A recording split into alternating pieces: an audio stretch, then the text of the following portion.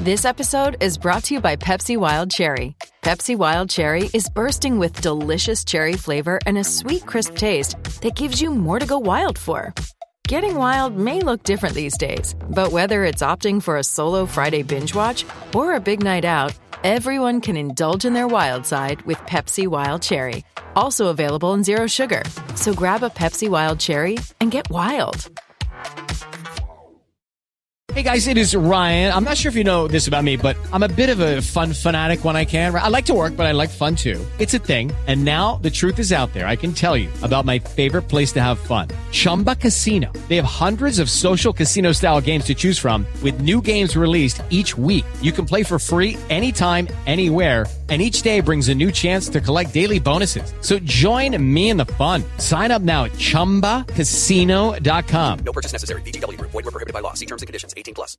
Hey guys, it is Ryan. I'm not sure if you know this about me, but I'm a bit of a fun fanatic when I can. I like to work, but I like fun too. It's a thing. And now the truth is out there. I can tell you about my favorite place to have fun. Chumba Casino. They have hundreds of social casino style games to choose from with new games released each week. You can play for free anytime, anywhere. And each day brings a new chance to collect daily bonuses. So join me in the fun. Sign up now at ChumbaCasino.com. No purchase necessary. VGW Group. Void where prohibited by law. See terms and conditions. 18+.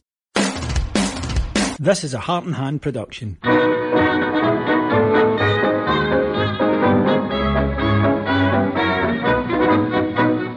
Mother dear, I'm writing you from somewhere in France, hoping this finds you well. Sergeant says I'm doing fine, a soldier and a half. Here's a song that we'll all sing, it'll make you laugh. We're gonna hang out the washing on the Siegfried line. Have you any dirty washing, mother dear? We're gonna hang out the washing on the Siegfried line, 'cause the washing day is here. Hello, and welcome to The Warriors. This series of podcasts will look at Rangers' Southern League campaigns, which took place during the Second World War between 1939 and 1945. Trophies and records are not recognised as being official during this time, nor do scorelines, when it suits, of course. But this is an era where Rangers would be very successful in a period of time that both myself, James Forrest, and two of my colleagues are keen to explore, both in terms of Rangers during this time and also the wider world. And it is my pleasure to introduce you to my comrades on this series. First up, our man who will give us all the information we need on players and featured matches, Mr. Ian Hogg. Good evening, mate. Thank you very much for having me on. As you know, this is a period, or just the olden days, which could be anything prior to 1990 for you guys, is a whole period really close to my heart, because I'm a big believer in the history of Rangers as something that should be told. The Warriors is an amazing period to research Rangers, from players to guest players to scorelines to goals being counted when it suits other teams, and to the remarkable success that we had despite players being away on active duty. So thank you very, very much for this opportunity. It's my absolute pleasure, Hoggy. And also joining us, our man to look at what was happening during this period from a Rangers point of view, and also looking in some essence at what was going on out with Rangers at this time as well. We have from our Ibrox home, Mr. Ian McLennan. Good evening, James, and good evening, Ian. Thank you both very much for having me on. The Martin Geisler of Heart and Hand is here to help join in this project proudly. Happy to be with you both. Looking forward to getting stuck in and seeing what we can come up with. Absolutely right. Now, as you've noticed already, I have the issue of doing a podcast with two Ians. Therefore, Ian Hogg shall henceforth be known as Hoggy. So, Ian, it's an interesting period in the sense that it's this gap where no one really knows a great deal about, and you see in the trophy room you've got, rather than Scottish First Division title winners, it's Southern League and this sudden change. Had you known much, if anything, about this period of time before I came to you with the idea of possibly doing a podcast like this? You know, the only thing that I really knew about this period was that some stats are allowed to be included, some goals are allowed to be included in official records from some clubs and not of others, and that we would win 9 in a row during this period. However, as you said, it wasn't the first division as we would recognise it now. So it's a period, maybe a dark period, something certainly that because of the breakup of the league and the teams and players going off to play with different areas, it makes a really interesting period to follow the paths of some of the kind of profile players that we had at the time. Some of the teams as well that you would fall and rise with varying levels of success and prominence. And yeah, it's not an area that I knew too much about, but looking into it in detail, it's going to be a really good fun journey, I think. And I think it's certainly something that an area and an era that we should be really pleased to be giving a little bit more light on. Now, it's worth pointing out that what we're not going to be doing in this series is giving a history of World War II. There's plenty of other podcasts or documentaries that cover all of that in great, great depth. But what we are looking at specifically is what was happening with Rangers and the type of league that we would suddenly be playing in at this point, the kind of opponents, the competitions, what they were like, and also what was going on at Ibrox and the surrounding areas during this point as well. But Hoggy, going into this 1939-1940 season, who were some of the star players that we had, the ones that were they able to, fans would be getting their name and number on the back of their shirt? So, as we were the champions of Scotland, the first games after the war was declared, saw a number of regular Rangers missing due to signing up for service, either locally or for tour duty abroad, and a lot of them stayed in day jobs as draftsmen and munitions and shipyards, etc. And that was the same for the vast majority of major football clubs around the UK. And as time went on, the authorities, frankly, understood the importance of football to the mood of the nation. So we missed a couple, 2 or 3 players, in fact more than that, through this first season. The likes of Scott Simon and Chris McNee disappeared early, but they would come back to play the majority of the season. Defenders Bobby Bolt, brilliantly named, Thomas Gilmore, Jimmy Smith, that I think will profile in depth in a further show, George Brown, Jimmy Simpson, they all missed huge chunks of the season. And as the season progressed, however, that rump of players that you talked about from the 1938-39 season, much in the same way as Celtic would have a similar rump of players, with massively contrasting fortunes that we'll come on to, and Celtic fans like to wax lyrical about how they lost all their players. Frankly, it is not true. Key players for Rangers from that era would be goalkeeper Jerry Dawson. He'd been with Rangers for 10 years, and he would be an almost ever-present this season. Dougie Gray was covered in some depth, and I'll blow my own trumpet, James, on our Rangers player. Please go back and look at it. Tiger Jock Shaw, who was only 26, but he'd been the captain of Rangers for a year. He would go on and captain Rangers until 1950, which is actually at this point, 39 is beyond belief. Willie Woodburn would be in there, future managers that I mentioned already, Scott Simon, but also Willie Waddle.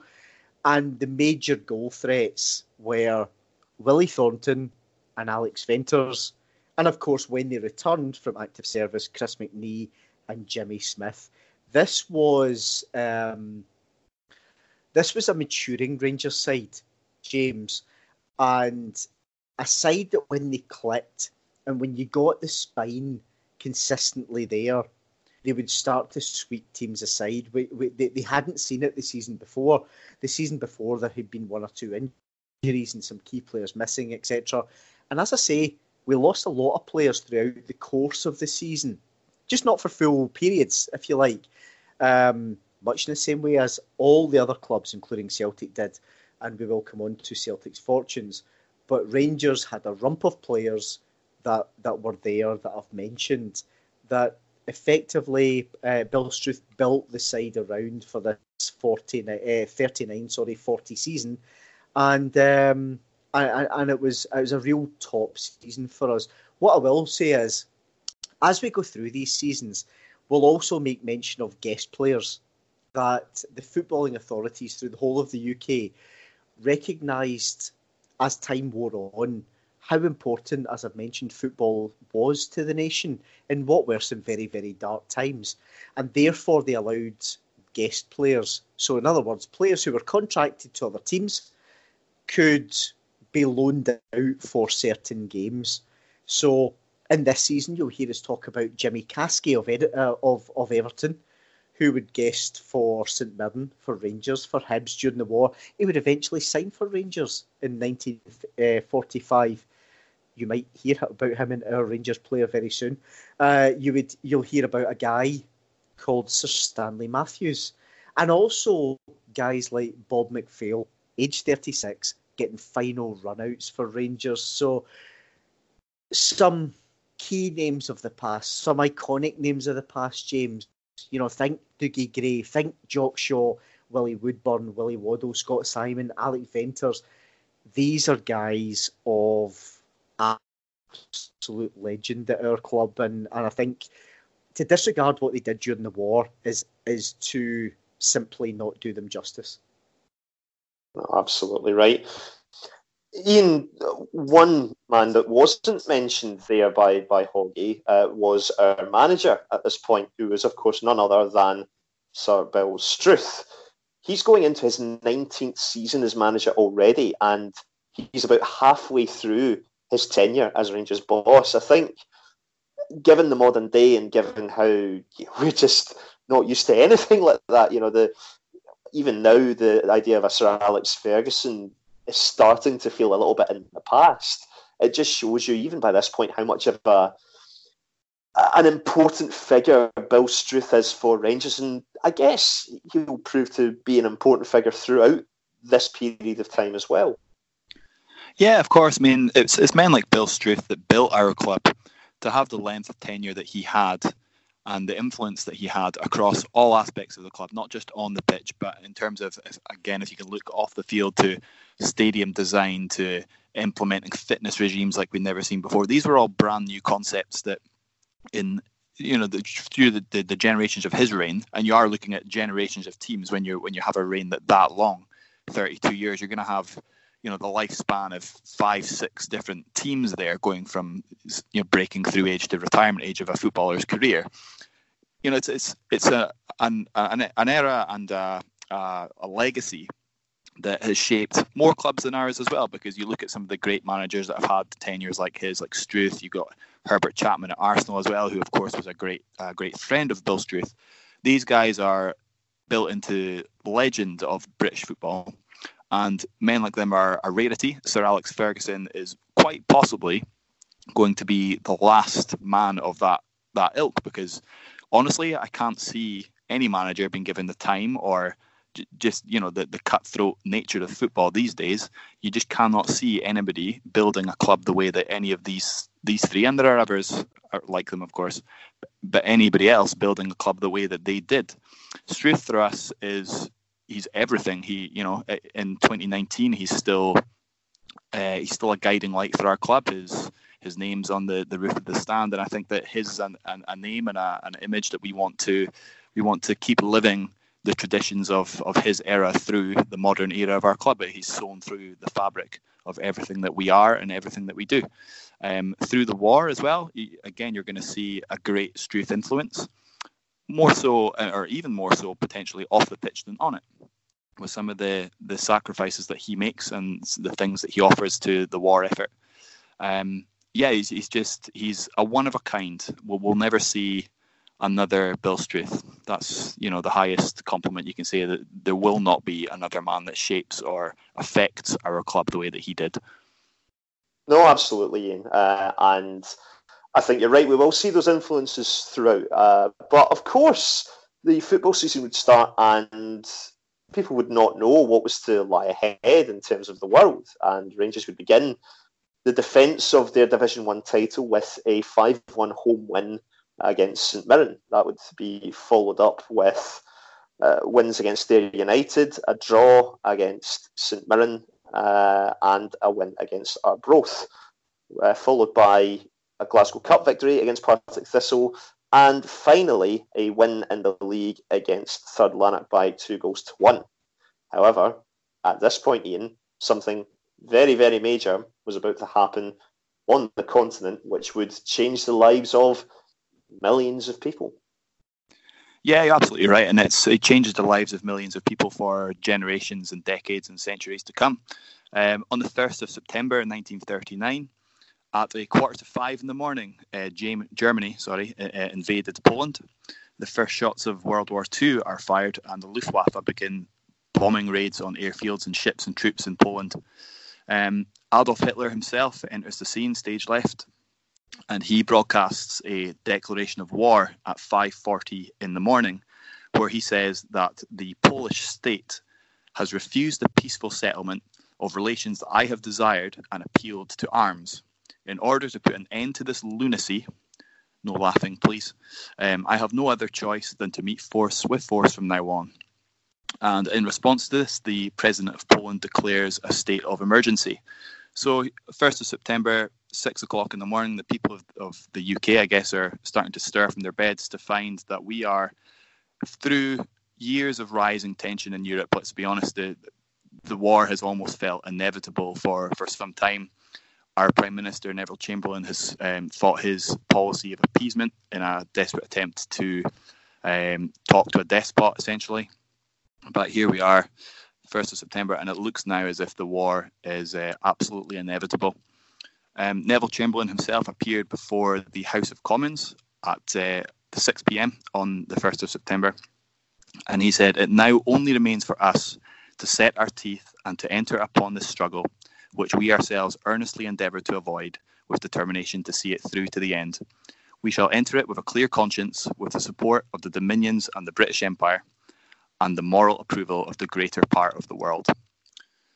So this is an acceptance, essentially, that he has failed his policy of appeasement to try and desperately stop a war, to stop Adolf Hitler and his campaigns of repatriating strips of land and other things that he felt that Germany had lost through the Versailles Treaty, because of course this goes all the way back to even before the end of the First World War. And Chamberlain now is accepting that Britain is going to find itself in a war again, James. Very sadly so, yes. In terms of Scottish football, the Scottish League officially suspended its competition on the 13th of September and set up a committee to investigate the possibility of regional league competitions. These were rubber-stamped on the 26th of September after the Home Secretary, Sir John Anderson, had granted permission.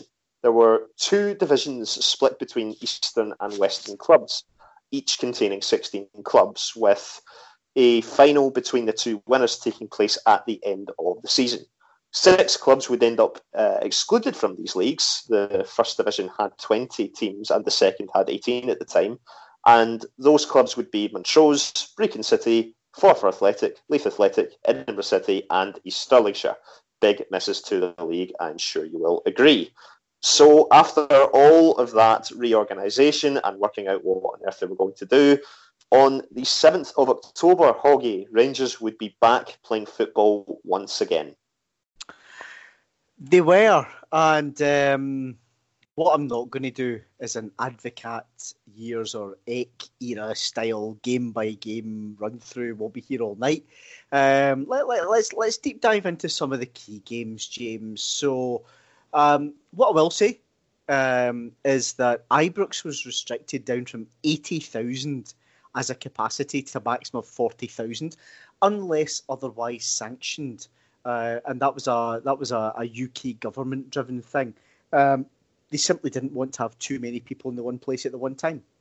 On the 7th of October, it was the first game after the war. It was a Glasgow Cup semi-final draw at Ibrox in front of 15,000 people and a 2-2 draw with Third Lanark.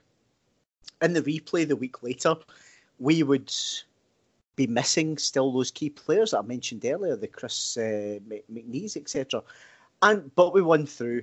We won 2-1. So following that, we went on it was almost we'd had 4 weeks without football, and Rangers get back into it and try to click into gear.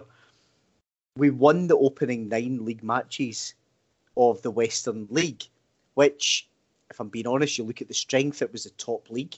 But as you said, there was in a championship match at the end of the season between West and East. I should say, just in case there's any confusion, James, you mentioned Southern League and Northern League early on. Those come into play the following season, 1940-41, whereby the Southern League was effectively Division 1 and the Northern League was effectively Division 2 because it contained Aberdeen and Sheep, and that was about it. So this season, 1939-1940, was all about win your divisional title and then win the interdivisional playoff to be the Scottish champions. As I say, Rangers won their opening 9 games. They scored 23 goals. But at the end of that, we suffered our first defeats of the season to Hamilton at Douglas Park and Morton at Capello. But it took us up to Christmas Day. And on Christmas Day, 1940, the first Christmas Day of the war, the Glasgow Cup final was played at Ibrox Park between Rangers and Queen's Park. And Rangers would line up some of the names that I talked about earlier: Jerry Dawson, Dougie Gray, Tiger Jock Shaw, Tom McKillop, Willie Woodburn, Scott Simon, Willie Waddle, Thomas Gilmore, Willie Thornton, Alex Venters, and Chris McNee. Some proper names in there and not a Farquhar between them. We would secure our first silverware of the season. We won 3-1 in front of 15,000 people with goals from Thomas Gilmore, Willie Thornton and Chris McNee. Ian, here's a question for you. Can you imagine for a second the uncertainty of war, especially a new war with what's still known as the Great War and millions upon millions dead in battle as opposed to genocide, still so fresh in the mind, and some loved ones away to fight, and it's Christmas Day? It must have been quite a comfort to have Rangers there on that day. Well, this is the thing. I mean, as you say, the Great War is only 20 years in the memory, in the past, and the scars are fresh. The country is in no way really ready for another war. Football became so important because it was an escape from reality for the populace, and that Christmas football, those games are just a touch of escapism for anybody who was able to attend them. Can you imagine it? No, you can't place yourself in a scenario where we're going to have to live through, and thank God that that's the case as well. I really hope that I never have to experience what it's like to be going to a football game at Christmas time to try and escape the reality of my country being at war. Fortunately, by this stage, I'm probably too old to be conscripted, so I wouldn't have to go and fight in it. But hopefully, touch wood, it's not a reality that any of us are ever going to have to live through. To be fair, if I'm ever in charge, the pair of you are getting conscripted. James, after that's obviously our first trophy of the season. We do lose to Morton, as I made mention of, just before the new year, but we go into our first Old Firm game of the season, New Year's Day, 1940. And usually this would be the second league Old Firm game of the season, but you mentioned earlier that round about the 5th or 6th league game, the league was cancelled because it coincided with the war. So the very first Old Firm game of the season, 40,000 people pitched up at Ibrox on New Year's Day. Rangers lined up Jerry Dawson, Dougie Gray, Tiger Jock Shaw, Tom McKillop, Willie Woodburn, Scott Simon, Willie Waddle, Willie Thornton, Alex Venters, David Kinnear, who was back for almost a cameo role that season, and Chris McNee. Willie Waddle scored just before half-time, and Rangers were almost home and hosed, only for Malcolm MacDonald, not that Malcolm MacDonald from the 70s, to equalise for Celtic with a few minutes to go. Although, what I will say is, the following month, Celtic had a manager at that point called Willie Maley, who had been Celtic's manager, and you were talking earlier about length of service. He'd been Celtic's manager since 1897, 43 years. And he was encouraged, in inverted commas, to retire by Celtic after an emergency board meeting. Celtic were bottom of the league. I'll go back to what I said earlier about Celtic, the excuses and the players and all the rest of it. So much for those war leagues not mattering, James. Indeed, yes, and we will mention over the course of the series how it kind of works for some teams in one ways and works for other teams in other ways. But yes, what's interesting about this season, how they've had to really rejig things, is normally around about this time you would have two Old Firm games a season. The first Old Firm game would take place around about the August-September time, and the second would take place on New Year's Day. That was the tradition. That was pretty much how it always worked. Whereas on this occasion, you have an Old Firm game on New Year's Day, but then you have the second one on the 6th of April. So it might have been the first opportunity in a very, very long time, if maybe even ever, where a league title could have been decided in an Old Firm game, which I think would have been quite the novelty back then. But after that Old Firm game, Rangers would get wins against Queen's Park and Queen of the South. They would lose at home to Motherwell, but get back to winning ways with a 6-4, yes, that's right, 6-4 win against St Mirren at Love Street. Alex Venters scoring a hat-trick there, Thornton getting on the score sheet as well. You then had wins against Airdrie, against Alloa, then a draw against Alloa, and in fact, at this point, we're going into the Emergency War Cup. So even with the Emergency War League in place, they still wanted to get a cup competition on the go. And it would be Alloa, the win and the draw, then a draw against Falkirk, a win against Falkirk, which would see us advance to play St Mirren, who we'd beat as well. And then not long after that, Hoggy, we would have the other Old Firm game, which would take place on the 6th of April. Yeah, we would do it. It's worth making mention two key things, I think, that in terms of the war at this point, it was very much being fought on two real fronts. One is around,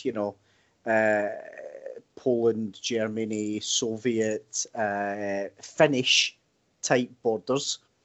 And the other is around Argentinian and Uruguayan borders. And it must have felt in the UK as if it was miles away and it wasn't affecting us yet. So I do wonder what the landscape of the country was like at the time. But leading up to that, I should mention the Emergency War Cup that you mentioned was effectively the Scottish Cup.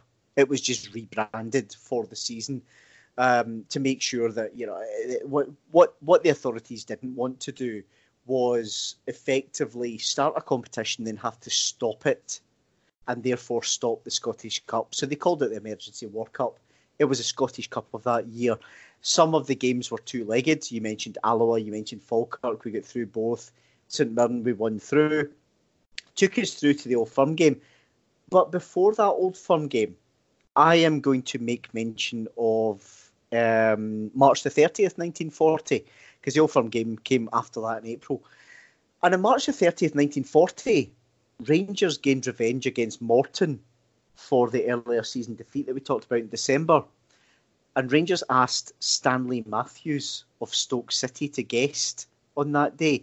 And like I said earlier, guest players were commonplace through the war years. The football associations wanted to draw people through the gates and keep the spirit of the public going effectively. And clearly tough times.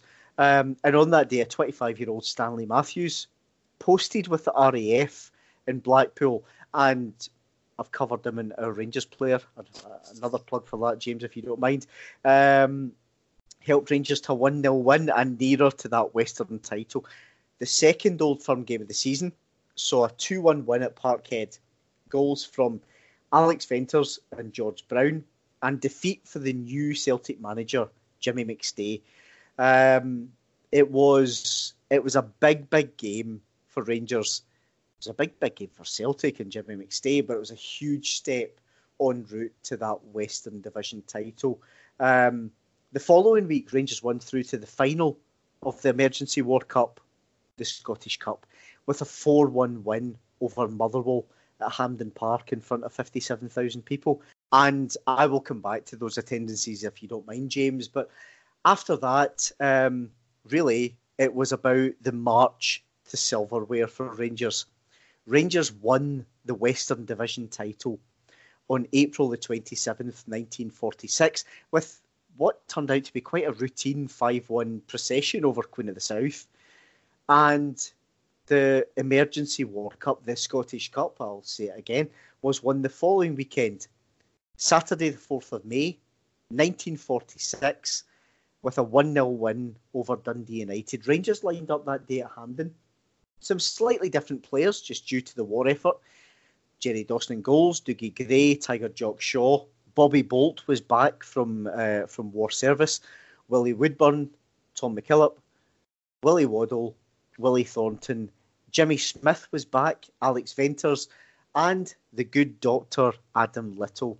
As I say, a 1-0 win in front of 90,000 people at Hampden Park.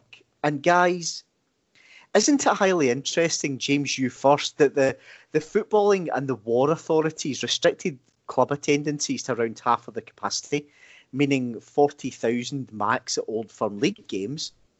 Yet, on any given day, just because it was a cup final, they would allow 90,000 people to pitch up to Hampden 4 or 5 miles down the road when the SFA were keeping the gate receipts.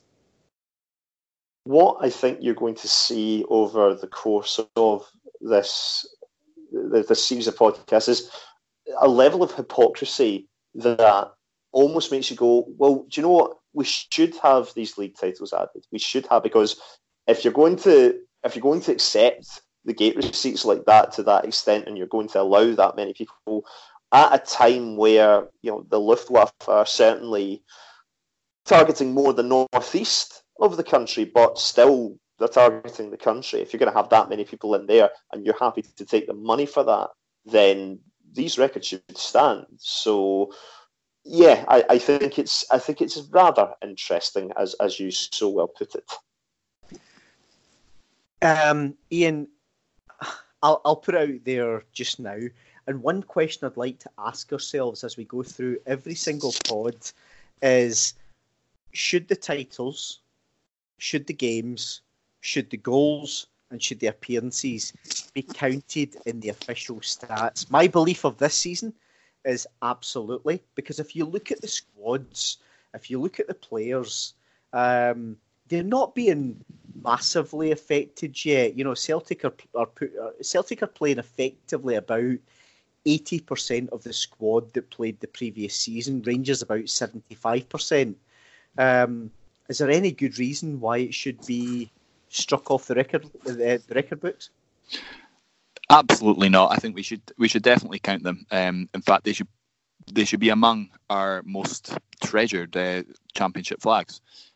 Just because we were at war at the time, massive thing, obviously off the park. That doesn't take away from the fact that we still won these championships and these cups, scored these goals and got these results on the pitch, which is something we've been keen to emphasise about other things as well. Of course we should count them, and it's a little dark spot, I think, that the club don't acknowledge them a little bit more highly. I would love to see them shone on a little bit more brightly officially from the club, and if that meant to have them counted on the Roll of Honour, as we do with the Petrofat Cup and the League One and the third division. You know, if we can have them on our Roll of Honour, then absolutely we should have these war titles included. Absolutely.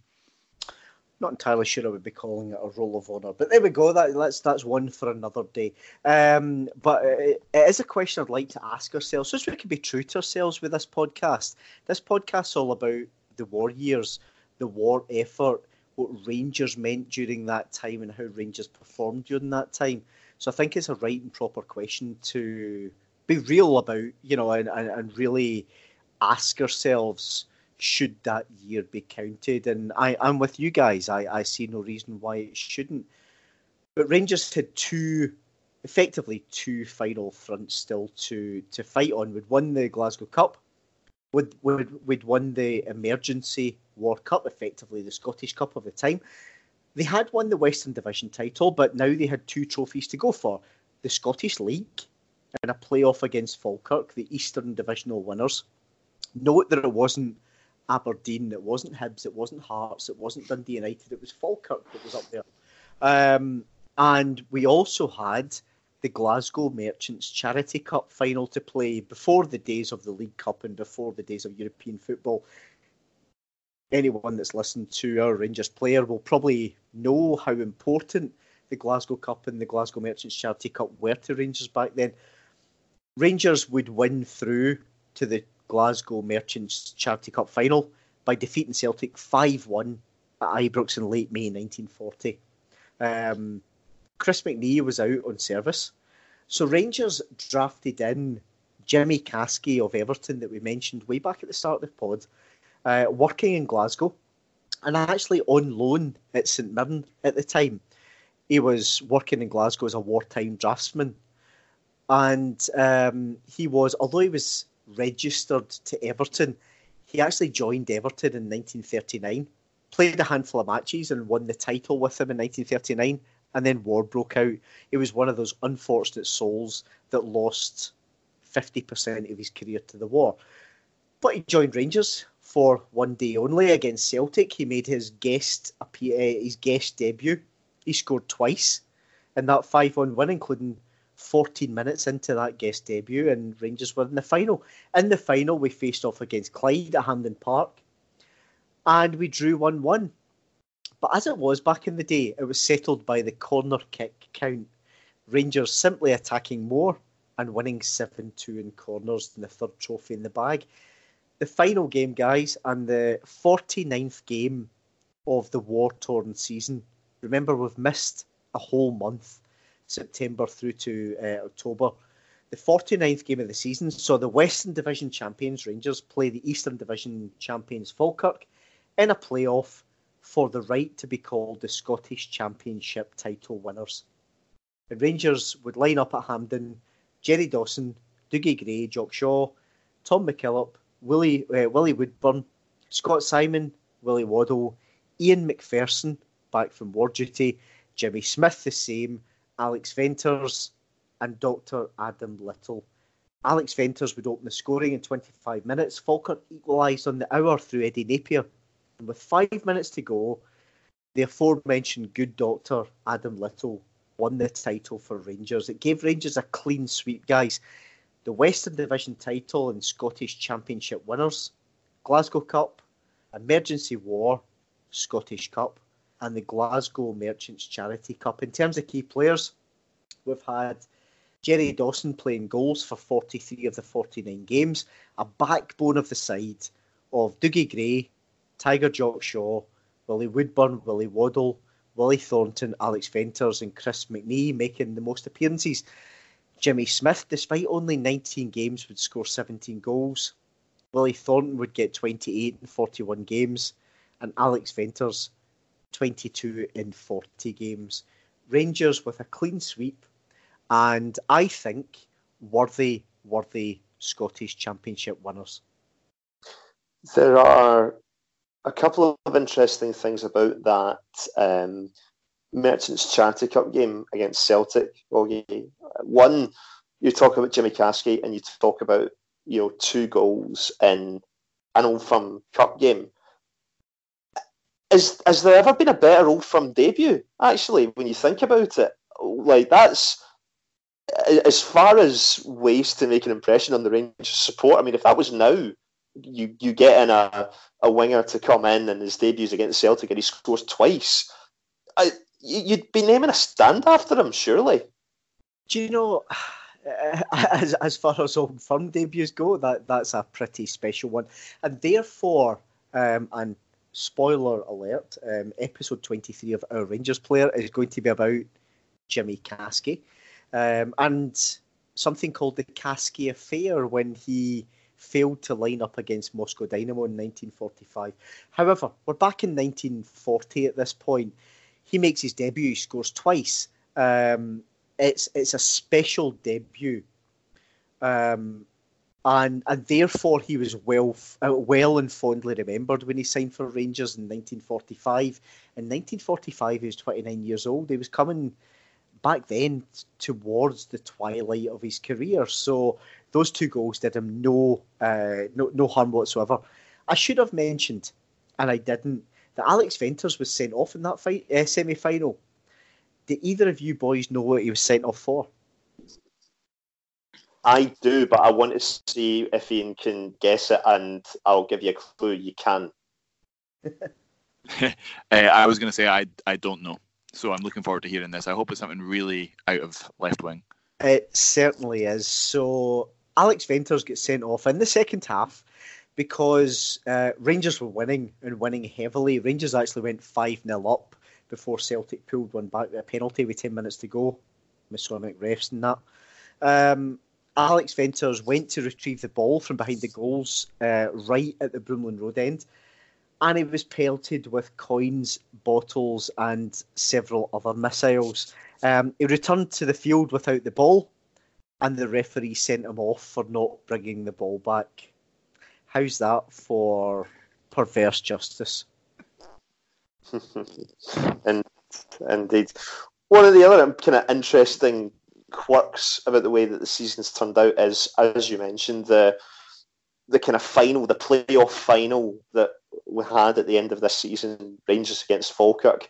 The 2 teams who were at the top of the first division at the time when war broke out were Rangers and Falkirk. So it actually worked out in a way that it was meant to be. It was meant to be a straight shootout between these 2 sides. But Rangers, as you say, the worthy winners. We had a kind of total wins of 37, 8 draws and only 4 defeats over this 49-game season. We scored 122 goals and conceded only 54. So with that, along with winning basically everything in front of us, Ian, I think were the war records to be, recognised, this would go down as one of Rangers' greatest ever seasons. It's a great season, a great achievement to have that level of consistency. 49 matches, as you say, there's a whole month off the calendar essentially after the war breaks out on the 3rd of September. So to play 49 matches in that period, to get that win record, to pick up the trophies and get some of the results that we did, it's a great achievement. It's a great achievement from a great team that should be recognised. And as you say, some of the guest players add a little bit of sparkle, especially the likes of Kasky and Matthews. But a great achievement by a great team, and it's a shame in some ways as well that they didn't have the chance to go and win the Premier Division as it should have been, or it was before the war broke out, because they could have laid down a real mark in our history with a string of top division championship wins that would officially be recognised. So it's a shame that was taken away from them as well, potentially.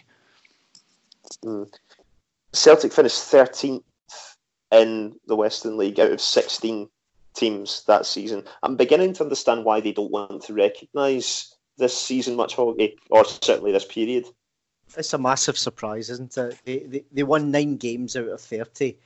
They actually scored 55 goals in 30 games. It's just they lost 61. 61 goals. They lost more than 2 a game. And I'll say it again, and for anyone that doesn't believe me, look at the teams that played against Rangers in 1938-39 and look at the team that lined up on New Year's Day against Rangers in 1939-1940. 80% of those players played the previous season. So we cannot blame service as being that, because, as I said earlier, 75% of Rangers players pitched up as well. Celtic simply had a stinker. Celtic were on a down curve, and coming to the end of, don't get me wrong, 43 years, what an immense amount of time to be in charge. Christ, Willie Maley started in the 1800s as manager of Celtic. And I'm sure many will have their opinion on Willie Maley, and I'm not going to share mine on this pod, if you don't mind. What I will say is, massive amount of time to be in charge, but Celtic were quite clearly on the down curve and looking for any excuse under the sun. It's a very nice convenience for them, isn't it? Isn't it just? And I guess there's some things that just stick, don't they?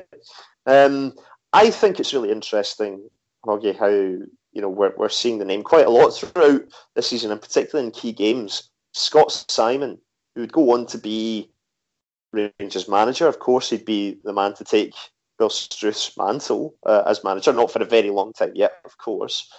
But when you talk about him as a player, I don't think there's many, unless they're real proper historians, that know a great deal about him as a player. I think one of the things I'd love to know as we go along with this is to understand if this was really the period where Scott Simon was at his best as a player for Rangers, and if so, what kind of player was he? How influential was he? Was it maybe a surprise to you, or was there anything else that maybe caught your eye or surprised you when looking through this season, and in terms of names that you'd maybe heard but hadn't quite realised were possibly as important as what they were?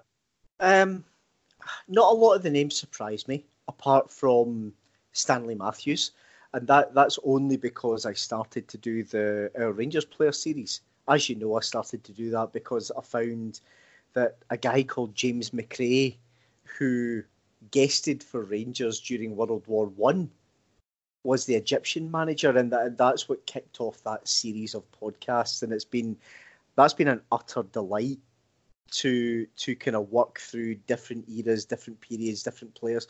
So I've studied a lot about this wartime, James, and it doesn't surprise me at all, because I have studied it, that Scott Simon plays all the way through. He's a mainstay of the side. Other guys are too, like Dougie Gray and Jock Shaw and Jerry Dawson, and so all the guys that we've mentioned. What I really look forward to doing over the next few episodes is maybe deep diving into these guys. Maybe not as much as we do in our Rangers player, but deep diving into what they were doing at the time, what their career was like, what they went on to do in later years, and we're going to have some real fun with that, because this team, a lot of them stay together. They've all got full-time jobs, full-time war effort jobs outside of playing for Rangers. They're, as I said earlier, they're working in munitions factories, they're working in the shipyards, they're working as draftsmen, they're working all over. Some of them are on active service and will come and go, and we'll talk about that. But, these guys, Scott Simon, Willie Waddle, Willie Thornton we talked about, Willie Woodburn, who obviously goes on and becomes infamous, and, the last player to be sin-died atrociously, frankly, in Scotland. Names that pop up throughout Rangers history and should be utterly iconic, and probably by and large aren't. And I think this is the type of pod that makes it important that we change that.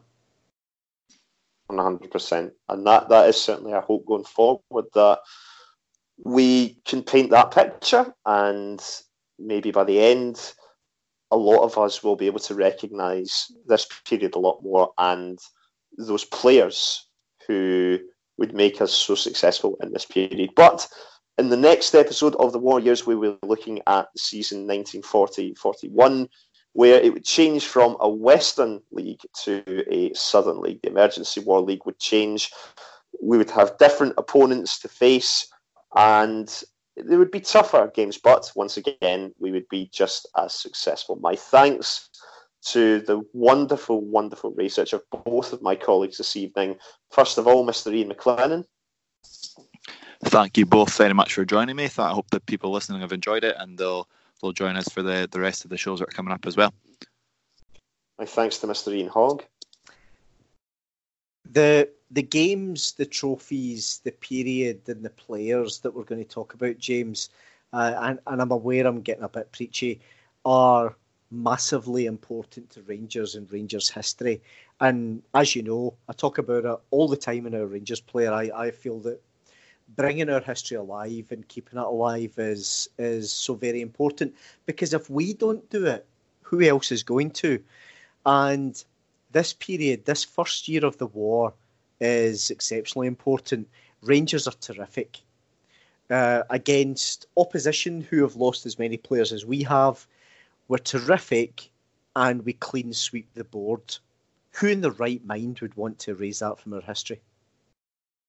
No true Rangers fan, in my opinion. My name is James Forrest. Thank you all very much for listening, and we'll be back with episode 2 of The War Years at some point soon. Thank you very much for listening. That was a Heart and Hand production.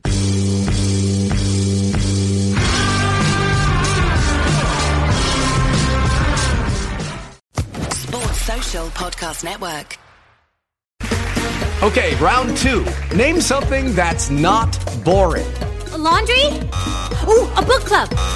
Computer solitaire, huh? Ah, sorry, we were looking for Chumba Casino.